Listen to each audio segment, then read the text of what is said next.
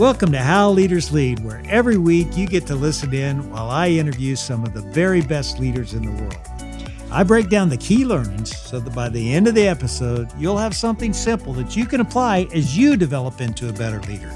That's what this podcast is all about.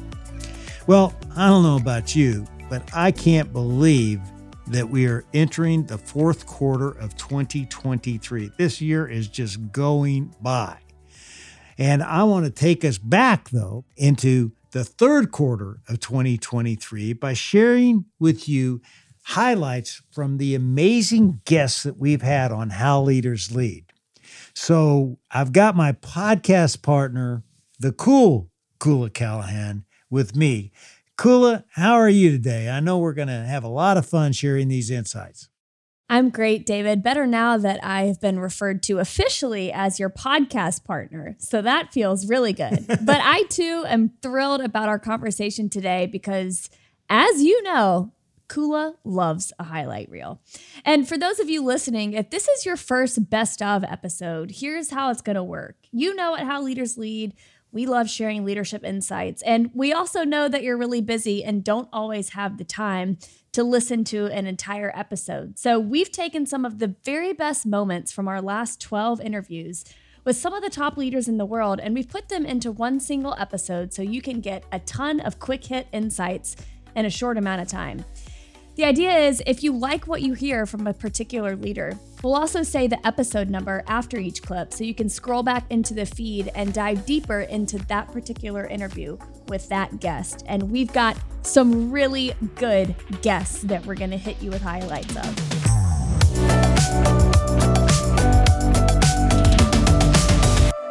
Let's kick it off with the most downloaded episode of the quarter, and it was with Alan Mulally, the former CEO of the Ford Motor Company. Now, Alan had a pretty big challenge stepping in as CEO of Ford because when he walked in the door, they had just posted a loss of $17 billion. That's right, $17 billion. I can't even imagine losing that much money. Well, he started to turn the ship around by having his team deal with reality, which is a great starting point for anyone stepping into a new leadership opportunity. Here's Alan Mulally from episode 146. This is a recommendation I make to everybody whenever they're in a situation, or even if they're not in a situation, but they're assessing where they are in their plan, is just deal with reality. Really understand the reality. All the aspects of it, and just look at the world, look what's happening in the world, look at all the trends, look at the technology. And we actually build that into our business plan review every week, where every member of the leadership team, David, whether it's engineering, manufacturing, procurement, legal, they start out their part of describing their plan and where they are with what's going on in the world. So within a 2-hour meeting, you've gone through the entire business.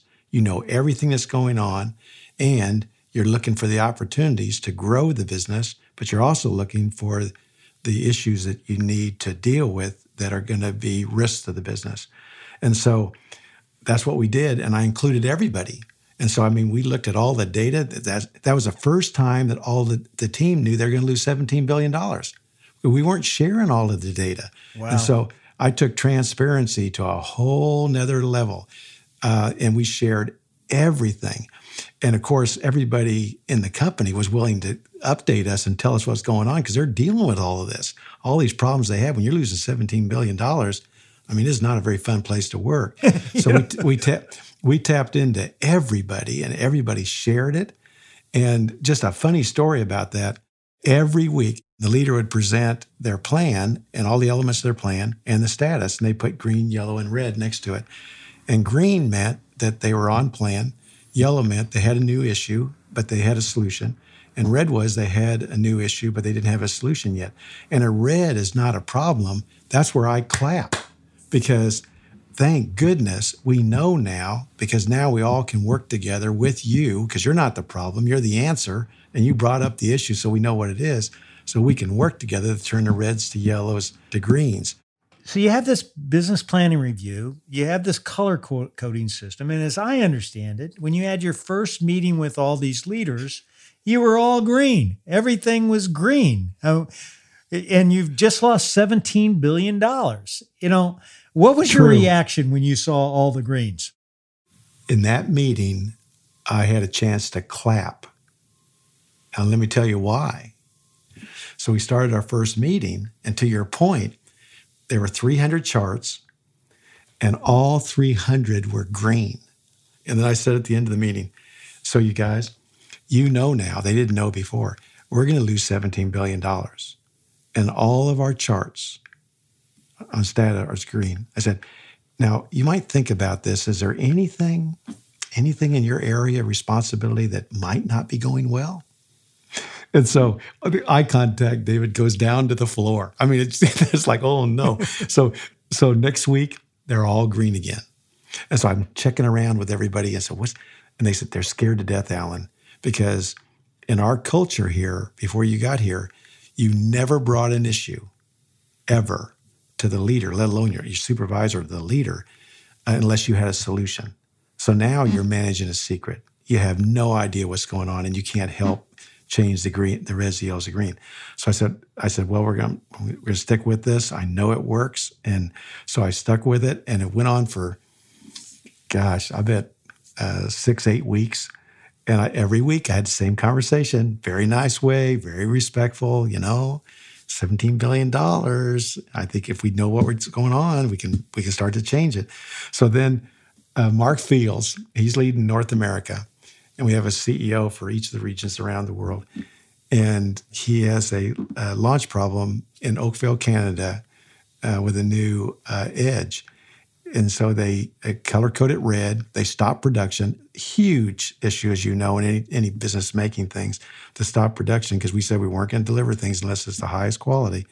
So he stops production. So he's getting ready for the business plan review, David, the next day with his business plan review for North America. And up comes his chart on the launches. And we have like 20 or 30 launches going on around the world. So every launch chart has the technical readiness, the schedule compliance, and the financial impact. And it's green, green, green for this launch. So he says to the team, you guys, I think this is one of those red things Alan's talking about.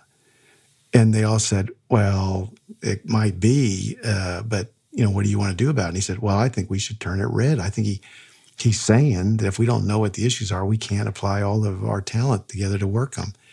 And one of the vice presidents, David, actually said to him, good luck, Mark. Nice knowing you. Oh. So the next day, we started the business plan review. Green, green, green, green. And then up comes this red chart. And I mean, the eye contact goes down to the floor. They're looking at me, they're looking at Mark. They told me later that they all were looking at the two doors behind me and Mark and waiting for the doors open, two large human beings to come in and remove Mark from the meeting because he had a red item. And so up comes the red, and you started clapping. To clap. And everybody's going, oh no, there's the sign, the doors are going to open now. And the doors didn't open, and I said to the team, any initial thoughts right away that you can offer to Mark that can help him out? And Mark, this is great. This is great visibility, and we'll be on our way now. And a couple of weeks later, it turned to yellow, then turned to green. And that next week, David, all 300 charts looked like a rainbow. Still a lot of greens, because in every company, there's a lot of going on that's right. A lot of yellows, a number of reds. And I knew right then, once again, no matter what happened, the tsunamis around the world, the environment, the economies sinking around the world, all the things that we went through, no matter what happened, that we were now going to be able to not only save our Ford, but we were going to be able to work together to turn the reds, the yellows, the greens, and create an exciting, viable, profitably growing Ford that was creating value for all the stakeholders in the greater good. Well, not every leader starts out at the top. And in this next clip, our guest, Brandon Bean, shares how he's built his know-how throughout his entire career. Brandon started as an intern with the Carolina Panthers, eventually climbing to assistant general manager, and then he got a shot as general manager when he was hired by the Buffalo Bills. Talk about a guy with a lot of know-how in his industry. Let's listen to a snippet from David's conversation with Brandon from episode 151.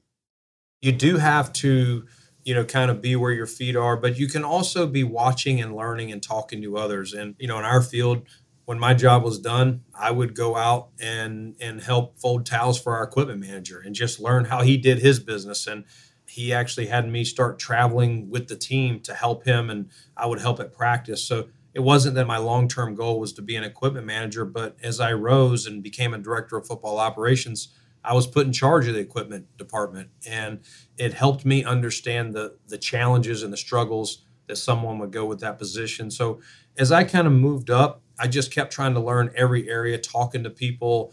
You still have to tend to the main job that you're being hired for, but using your extra time, not while you're on the clock, so to speak, weekends, nights, vacation time, learning from others in your building, also making contacts with counterparts around the league to ask them, maybe your team doesn't do things the same way another one, so maybe you like it the way they do it a little bit more, or maybe adjust it to back to how you were doing it.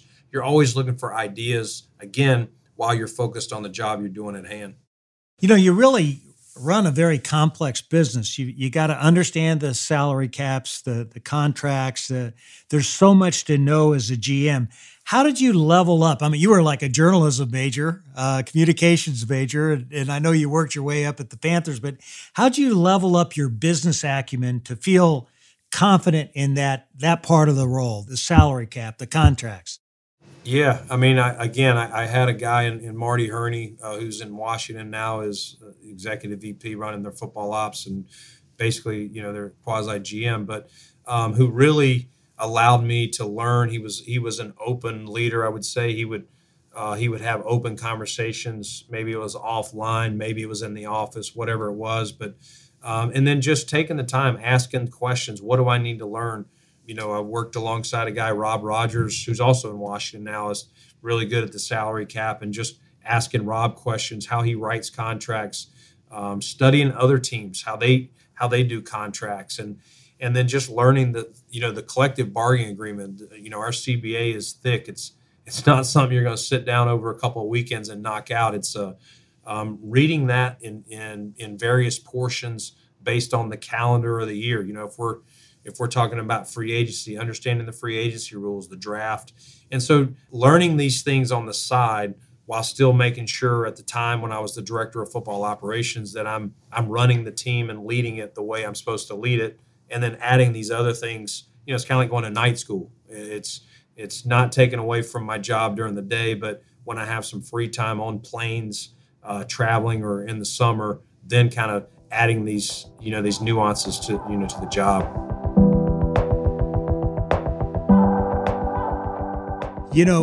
Kevin Warsh is one of the absolute smartest guys I know. I don't know what his IQ is, but I'm not sure I can really count that high.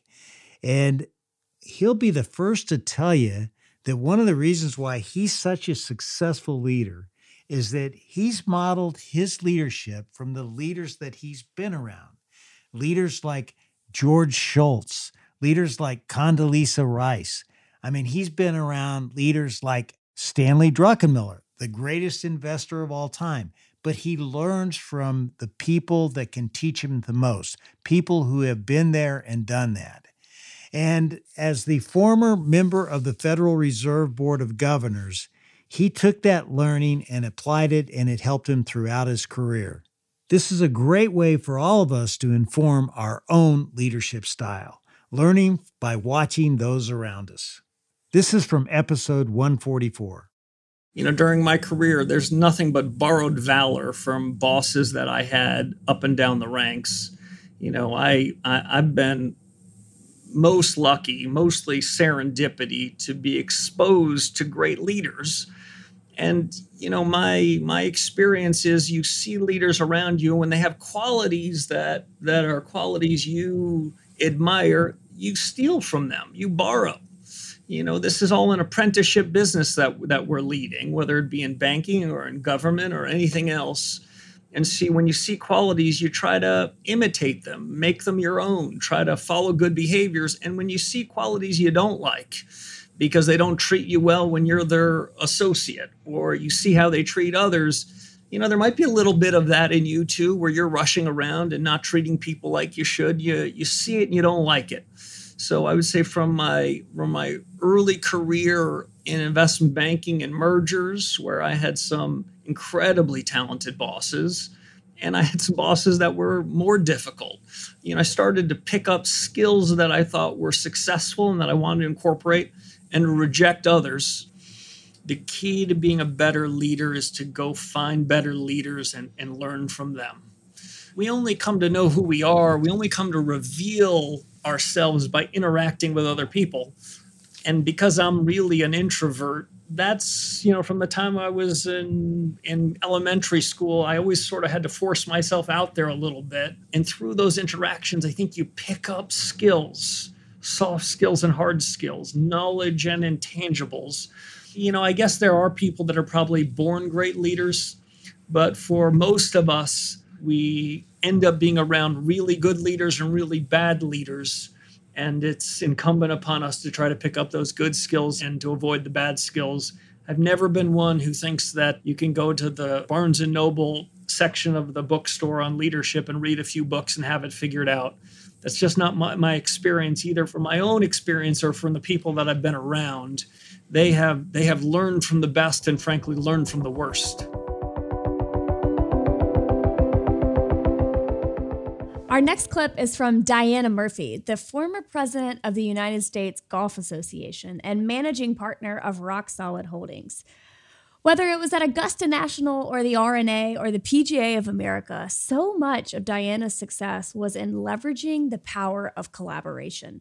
A lot of people talk about it, but it's truly something that is built into Diana's DNA. I really think she learned how important this was early in her career when she was leading a massive sales team at a publishing company. So you're about to hear how Diana has leveraged collaboration throughout her career to drive results and build team alignment. This is from episode 153. Take a listen. You led a huge sales organization very early in your career, 28, 29 years old. Everybody has to motivate a sales force as you move up into most organizations. What did you learn about how to really pull that lever with your sales team to get them fired up and ready to go out there and, drive the sales? Money is obviously a key motivator, and making sure that we had individual sales goals for every individual was part of it. But the secret sauce, I think, that really worked, at least for me, was having a group goal. And so that every quarter, if we as an entity met our goals, they got to choose whether they all wanted additional compensation financially, or if that additional comp could go into literally a party. And so for, I don't know how many, 15 quarters or so, we always made our goals, and we always put the money towards a crab feast on a ship in the Inner Harbor in Baltimore. And it was hard-shell crabs, ice cream, lots of potato chips, and always a great band that would start with the song Celebration. So, that's great. So now I've got the secret. Start with the song Celebration and get hard-shelled crabs. I love it. There you go. And my mouth is watering as I'm talking about it. I miss those things. The other thing that I was interested in learning, and I think you're really were ahead of your time on this one, because this is a big buzzword now, but you talked about within the USGA, the importance of collaboration versus any one individual. Now, collaboration is what everybody's talking about now as being one of those traits that you need to have as a leader. What was it that drove you to that approach and that mindset? The more you can get a group together and work together for a common goal that's positive and share the success of that, why wouldn't you want to be part of that? And you're going to be much more successful with more people around. So to be able to collaborate in any way with the game of golf, I thought was really very important. I mean, we had to collaborate with the R&A to have agreement on changing the rules of golf. So that was a forced collaboration. But to recognize that there were a lot of entities out there that wanted to grow the game. One of the ones that I had the opportunity to be part of at the very beginning, thanks to both the PGA of America and Augusta National, was Drive, Chip, and Putt. And my goodness, talk about a collaboration that's been a huge success, is just figuring out an opportunity. Let's bring these three entities together. What can each group do to, provide a success for Drive, Chip, and Putt? And then let's introduce it to the world. And the success of that, I guess, speaks for itself. But why wouldn't we want to collaborate, I guess, is my point. Well, Kula, it's crazy that it's been this long. But 10 years ago, I met this guy named Jeff Colvin, who wrote a piece on Yum Brands and our recognition culture for Fortune magazine. I've got that article framed in my office because I just loved our company getting so much recognition for being good at recognition. Well, we've become really good friends, and several years later, it was really fun for me to flip the mic around and interview him for the podcast. Now, he's the senior editor at large for Fortune magazine, and I'm going to interview him. And I love throwing him a few hardballs. And in this clip, Jeff talks about where great performance comes from for leaders and anyone trying to excel in their field. And believe me, this guy has written some great books on the subject. This is from episode 149 and my conversation with Jeff Colvin. Great performance comes from a particular process that the researchers call deliberate practice, and we'll get into that. But the gist of the research says further that natural talent, something you're literally born with, the research says that either is way overrated or maybe it doesn't even exist. What most of the world's great performers are thinking when people say to them, "Oh, wow, you have an incredible natural talent." Inwardly, what we've learned is a lot of great performers resent it. They resent being told that they have a great natural talent because that makes it sound like it was easy for them to get where they got. What they all know is that it wasn't easy. They had to work harder than most of us can ever imagine to get where they got. Now, you've studied this, so what generally is the true source to top-level talent? And I know you talk about deliberate practice as being one of those things. Absolutely. If you had to boil it down, that's really what it comes down to. It is deliberate practice, which is a very specifically defined thing, which I'll describe, is deliberate practice done typically for hours a day, every day, for years. And what the world's greatest performers have done is go through that. And it's hard. It's not easy. But they've gone through that typically for years. So what is it? Well, one thing I learned when I did all the research for the book is that deliberate practice is not what most of us think of when we think of practice. I discovered, for example, that what I do out on the driving range at the golf course is a pathetic example of deliberate practice. It's not even close. Fortunately, although it's very specific, it's pretty simple to describe. Here's what deliberate practice is. 1, it is an activity that is designed especially for you at your current stage in the development of whatever it is you're doing, whether it's playing golf or playing the violin or doing surgery or flying a jet aircraft or whatever it is. It's designed especially for you at your current state of development. 2, it is designed to push you just beyond your current abilities. It doesn't try to push you way beyond your current abilities because then you're just lost. You got no idea what to do. And it doesn't allow you to operate within your current abilities because then you don't grow. It is constantly pushing you just past what you're able to do right now. It can be repeated at high volume. That turns out to be very important. And the 4th thing, you're getting continual feedback. You can't get better if you don't know how you're doing. That's what deliberate practice boils down to. And that's the activity, repeated, as I said, typically for hours a day for years on end, that all the great performers, regardless of their field, typically have in common.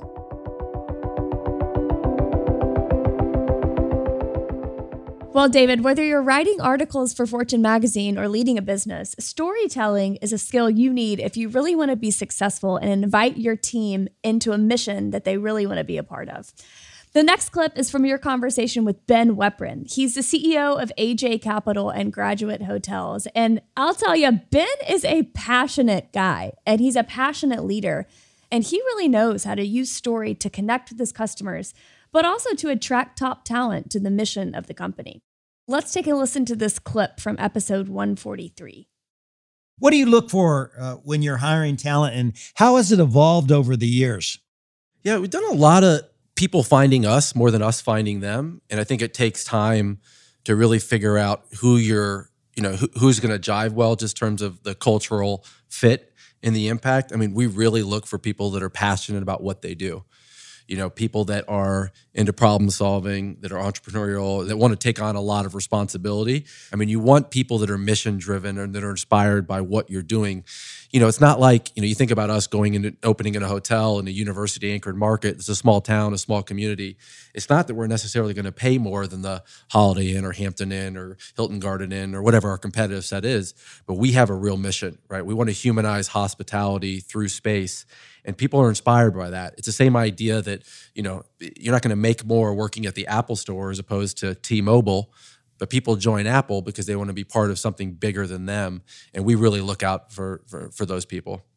Yeah, I always say nobody ever goes to work every day wanting to be a part of something mediocre. And you built a great company. How does storytelling play into other aspects of your leadership? It's instrumental in every part of it when you think about it. I mean, when you're trying to manifest something, and particularly thinking about when you're starting, you have to be able to tell that story. You have to be able to articulate it, your unbridled passion and interest very clearly, very passionately, and people have to believe that you're going to do it. Because they're investing in you and your idea, and everybody can sit here and talk about this, but the real hard part is doing it. That's a long journey from talk to execution, right? We're building something that's in the future. You have to be able to believe my story, or you're not going to invest in that being part of that journey. And so the story is everything. And think about a songwriter. I mean, the writing of the song then comes into life. They manifest that through the chords and the lyrics and the person singing. We do the same thing, but in physical space. So we're telling that story, and hopefully people connect it. And some people won't. A lot of people think I'm out of my mind, or they think that, this product, this looks like a living room. And I'm like, well, that's great, because what we're doing is not for everybody. All of those obstacles or opportunities and workflows, that's okay. We want to build something that's differentiated, and to be differentiated is actually very difficult. One, it's hard to bring it to life, and then two, it's not for everyone. That's okay, because the people that like it will really resonate with us. And those people, the lifetime value of that customer, the brand ambassadorship, them taking ownership and sharing it with people, that's the most valuable salespeople there are for us in the world. That's exactly what we're looking for. We're not for everybody, but for our people, they're going to say, these people get me, they understand me, I'm going to take that journey with them because I believe in the story.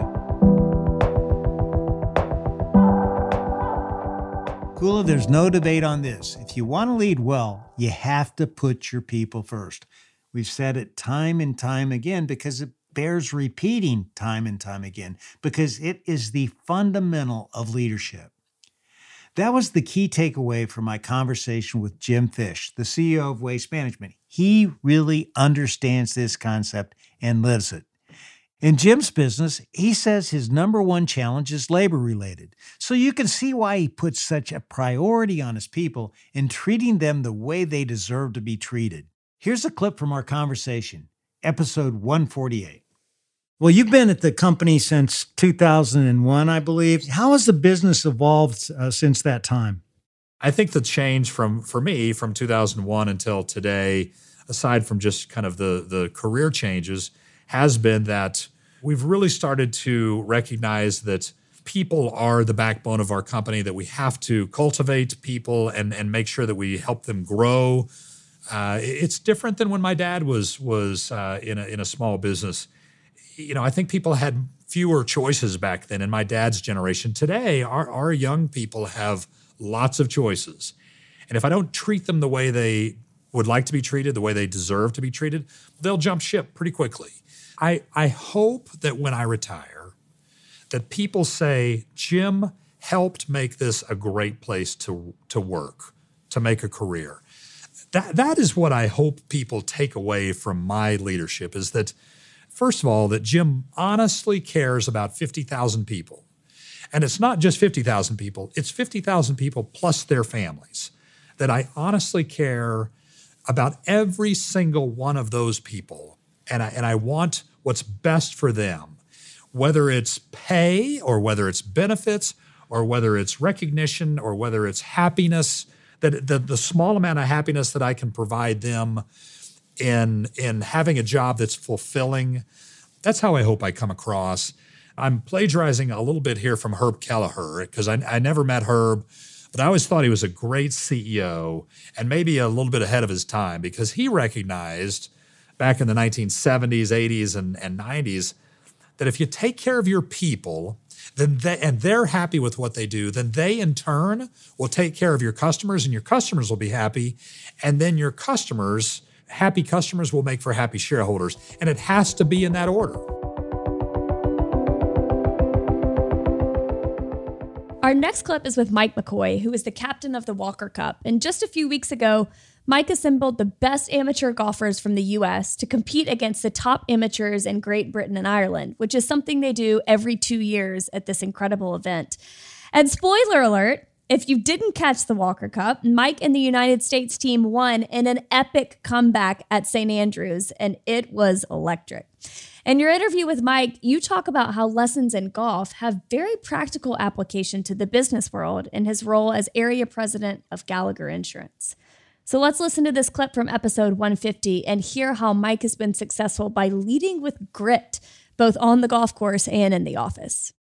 Golf is really never over until you hold the last putt. And, sometimes the round doesn't start off so well, but if you keep your attitude and keep working, a lot of times you'll have that little spurt on the back nine where you'll make a few birdies and kind of turn the whole day around. And that's very true in business. You may start working on a project for a prospective client and you don't feel it's going the right way. You're not coming up with the right answer. You're not certain you're going to be able to break that long-term relationship. And more often than not, if you just get to the finish line and keep working, more often than not, something happens. You may not get the whole order, but you walk away with a piece of it because, your clients admire the grind that you put into it. I understand that you really like USGA tournament setups, and not many golfers say that, which they're known for being very, very demanding. Does that translate into your professional life as well? The enjoyment of a big challenge and facing it head on? Yes, I think it does. I've always been attracted to complex clients that have very, very challenging insurance and risk management needs. And just like the USGA, they demand the ability to, really sustain yourself over an entire week under very trying conditions. And, a lot of guys, when they show up and see the grass is a little longer and the greens are a little firmer and faster, you've got half the field beat already. And I think that's kind of true in business. Some people, that when they get in there and they see what a mess that, a client's got, they just sort of throw their hands up. And that's kind of where I like to dig in and solve those big problems.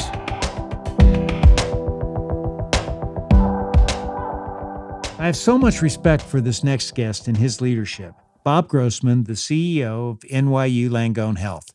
When Bob stepped in as CEO, believe me, this guy shocked the system and really put pressure on his people by dealing with reality and holding them accountable for results. This whole episode is amazing. I believe that Bob is one of the best CEOs in the world. So go back and listen to episode 142, and you're going to find out why. But for now, here's a short clip. I was named the Dean and CEO in March 2007, but I started in July. And I asked for all this information. And they had these books, these thick binders full of books, and they couldn't give me all the information. I said, there's something wrong with this system. I'm going to be, it's like flying. And at that time, we were about $2 billion business. And it's like flying a 747 without any control panel. And on top of that, when I started to dig into the finances, we had a structural deficit of about $150 million a year, which was backstopped by a royalty from the drug Remicade, which is very dangerous because if you have an event like Vioxx, the drug is out and you're going bankrupt. And so we were confronted with financial instability. Our bonds were about junk rated, and the facilities were old. One of the things about leadership is it starts when they push the button and you have to get going. You can't take a while. That people are expecting changes and the expectations are very high. And to sit there and just wait and wait and wait, you lose that reservoir of support that you have initially. You took some real specific actions to let people know that things were going to be different around here and drive home the belief that you could actually become world-class. Can you share a few examples? Yeah, I would just make an observation. So one of the members on our board was John Stewart, who had been the former CEO of McKinsey. And when he heard what I was doing, he said, Bob, it's never going to work. You can't do all this change. Organizations can't absorb it. A year later, he came back to me. He said, you were exactly right.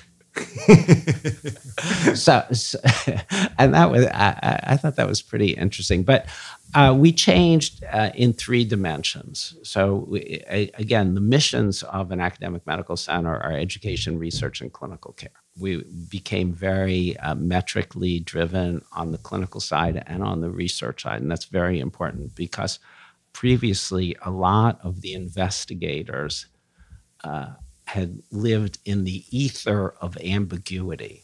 So if you don't measure it, they think they're great. I love that ether of ambiguity. That's a great phrase. Thank you. When there's no transparency, everybody thinks they can do whatever the hell they want, and they just can proclaim themselves being great. And then on the educational side, we said we're going to transform the curriculum to the 21st century. And on the clinical side, as I said, we held people accountable both on the ambulatory side and the inpatient side. Well, David, you may not know this about me, but there are few things I enjoy more than pounding a cheeseburger and some fries, which is part of the reason why I so enjoyed your conversation with Scott Redler. He's the co-founder of Freddy's Frozen Custard and Steak Burgers, and he's the chairman of the National Restaurant Association, which supports almost 1 million restaurants in the U.S.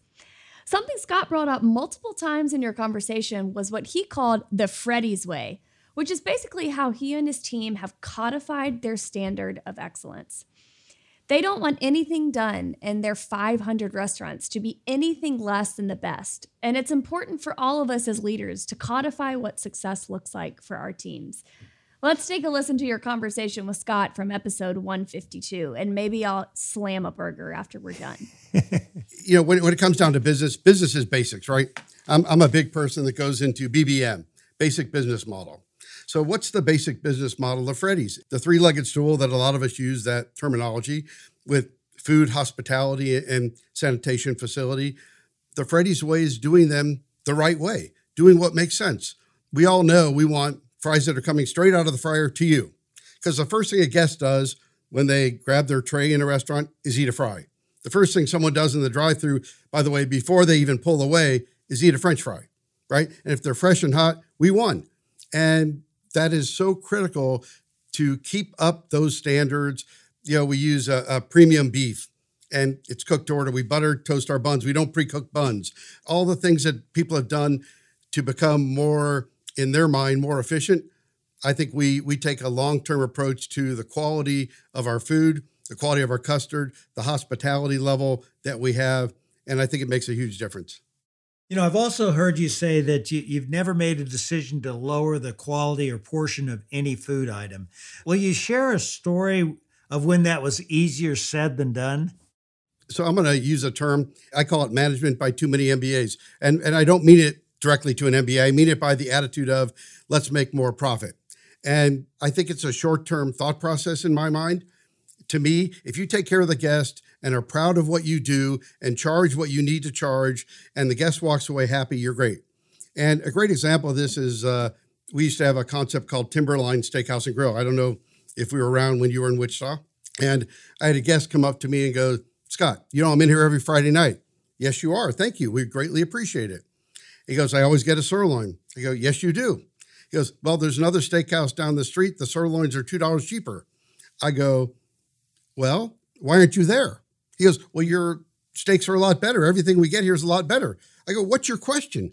Be proud of what you do. A guest will quickly forget the extra 50 cents or $1 that it truly does take to give people premium quality, but they won't forget a poor meal or poor hospitality.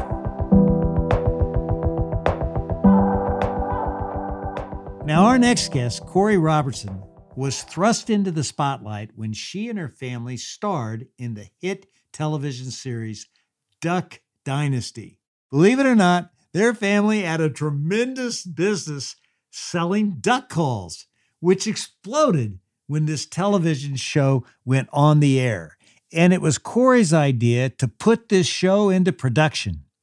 The key thing we talked about in our interview, though, was the importance of knowing who you are and staying grounded. Here's a clip from episode 145 with Corey Robertson. So many times you start out small, you get big, you know, and you can lose your way as you get big. How do you keep your, what is now a big business, a big company, how do you keep it small for the rest of the employees? You know, there were pieces of it that we did lose our way because Duck Dynasty was so big and it became this like, we were on like toddler underwear, you know, it's like Duck Dynasty Chia Pets and Duck Dynasty everything. But then we have this brand Duck Commander that is a legitimate hunting company that was here 40 years before and we hope is here 40 years after. And there was a moment there where we're just kind of on everything, and that oversaturation word that you hear or whatever, it happened to us. And so whenever the show ended, we had to say, okay, like who are we at its core? Like who are we as Duck Commander at the core, and who are we going to be 40 years from now? And, you know, had to kind of relay that message to the customer that like, hey, we're still here. Like we didn't leave, that Duck Dynasty didn't change who we are and what we're about. That was a fun part of our life. And it was just like big, massive snapshot out of our life, but Duck Commander remains what it is. And so I think we were at risk of that. And we did for a little bit have to kind of come back to the customer and say, no, don't forget who we are at our core. How has being in the spotlight changed you as a leader? I would hope to say that it hasn't. I think that for our family, you know, one of the things we've talked about just so much with our kids is like, you are who you are, whether you're in the spotlight or whether you're behind the scenes, whether you're in your work or your home or whatever, and just being really true to who you are wherever you are, I think is so important. So I don't think that it has, and I kind of hope that it hasn't. And one of the things our daughter Sadie said one time, someone asked, like, how do you think, you know, you kind of stayed grounded? And she was like, you know, we're really the same people at home as we are in public. So that's just how it is. That's great. And so I hope to think that that's how we've lived our life. You know, tell me about this phrase that I think your family uses, remember the Alamo. I know what remember the Alamo means. You know, I've watched that movie. It's one of my favorites as a kid. What's it mean when you apply that to your family? All right. So that goes back to whenever we first started the show, Duck Dynasty. And there was some of the family was a little unsure because, you know, we are going into unknown territory. And there's this whole like thing of like, oh, you're going to Hollywood. What's going to happen? Your kids are going to end up on drugs and you're going to end up divorced. And, it's this like fear of Hollywood. So we had some conversations about that. And we actually had a family meeting. We sat down and we were just like, this is something we feel like is going to be great for our family, right, for our company. We hope we point people to Jesus, which is what our family is all about. But, if it's not good for us, then we just want it to go away. We don't want it to happen because we really had, our family values were what's most important. So we sat down as a family and we were like, how are we going to like protect ourselves from that? And someone said, I think we should have like a catchphrase that's like, if someone's getting off, someone's getting the big head, someone's forgetting what this is really about, we can just say that. And that's all we have to say. We don't say anything else. And Uncle Si, who's the crazy one of the family, says, remember the Alamo. And we're all like, look at him like, what? And he's like, that's it. Remember the Alamo. That's our saying. And so it had nothing to do with anything else, but it was the perfect saying for us. And, Willie's oldest brother, Alan, bought us all refrigerator magnets that said to remember the Alamo for us to just put on our refrigerator. And it was just a reminder to us to stay true to who we are and not let the fame or fortune or whatever might come change us. That's great. All right, David, this is our last clip for today, and it's from Patrick Lencioni, a best-selling author best known for his book, The 5 Dysfunctions of a Team. Patrick founded a business a couple decades ago called The Table Group, where they work to create more healthy work cultures. And he has a ton of wisdom around what it looks like to lead from a healthy place. Your interview with him is truly one of my favorites that we've done. And in this clip, Patrick talks about how leaders can embrace the power of vulnerability and the impact that vulnerable, humble leaders can have on their team. This clip is from episode 147. Let's have a listen. When you think about this concept, the reality of being vulnerable, how does it impact the rest of the team when you as a leader really open up and share?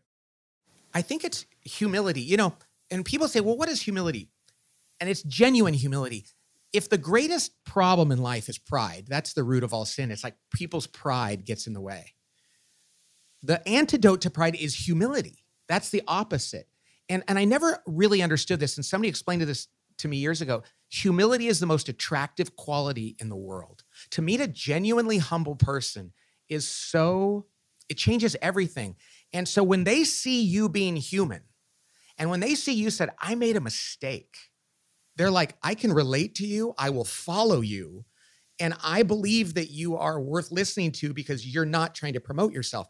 And yet, so many young people and older people go into the world thinking to be a leader means I have to be perfect, I have to be on, I have to avoid making mistakes. And it is the very thing that makes people not want to follow them because we don't trust people that aren't humble. But humility is not denying that you have genius and skills and success, because when you do that, people are like, oh, are you not comfortable with that? We all have to know when God gives us a gift and people recognize it, you have to say, yeah, I'm pretty good at that, aren't I? You don't celebrate it all the time. You don't make it make you feel like you're better than everybody else. But when you're good at something or do something well, it is just as much an element of humility to say, yes, that's true. And I'm glad that I could do that. That's true, because, you really can't fake this kind of stuff. You can't fake humility. You can't say, oh, I never came up with an idea in my life, because nobody's going to buy into that, And in fact, when I said to you, I'll let other people talk about Cool Ranch Doritos, I was BSing you. I really was. I love telling that story. And you know what? Right now I'm being vulnerable. I mean, because, that was me not being David Novak. Right. And, we love to celebrate people's successes and talents. And we also love it when they acknowledge their shortcomings. And if Michael Jordan came off the court and they said, Michael, you played a great game. And he goes, no, not really. I didn't. It's like, Michael, you scored 40 points. You had this many rebounds. You did all this. If he can say, yeah, and it was really fun. And I'm glad I can do that. Now I'll talk about my teammates and what they did too. But when a person is unwilling to acknowledge the true gifts they have, it actually hurts their ability to be credible. It's just humility is about acknowledging truth. You got to be the real deal. There's no question about that. I remember coming up when people would say, don't let them see you sweat. Is there any merit to that kind of thinking today? No, I think the best leaders are the ones, especially with your team. I mean, it's one thing what you do at a podium in a press conference. That's a little different. But the best leaders are the ones that go, check this out. And they point at their armpits. Look how sweaty I am. Because everybody else is like, yeah, we saw that too. The fact that you're willing to point it out means we're okay. But when somebody's standing there like the emperor with no clothes saying, how do I look? And everybody's like, you look fine, boss. They lose credibility. People just will not follow them and trust them. So I think if you're sweating, be the first one. If you rip a fart in a meeting, go, whoa, I just did that. I mean, I don't encourage people to do that, but we're human. And when we acknowledge our humanity, people will follow us.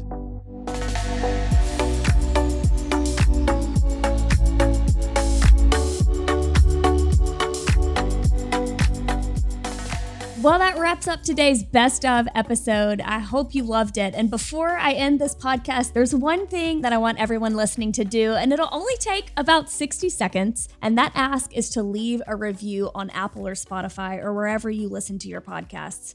As you know, the goal of this podcast is to make the world a better place by developing better leaders. And the ratings and reviews go a really long way to get this podcast into the hands of as many people as possible so that more and more folks around the world can learn from the world's best leaders. And get ready for quarter 4 of the How Leaders Lead podcast. We've got some amazing guests lined up who will help you become an even better leader. I couldn't agree with you more, Kula, and thank you in advance for doing your reviews.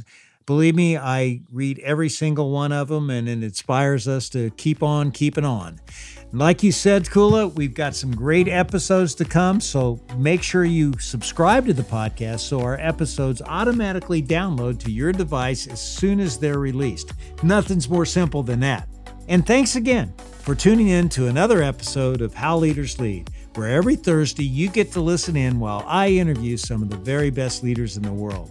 I make it a point to give you something simple on each episode that you can apply to your business so that you will become the best leader you can be.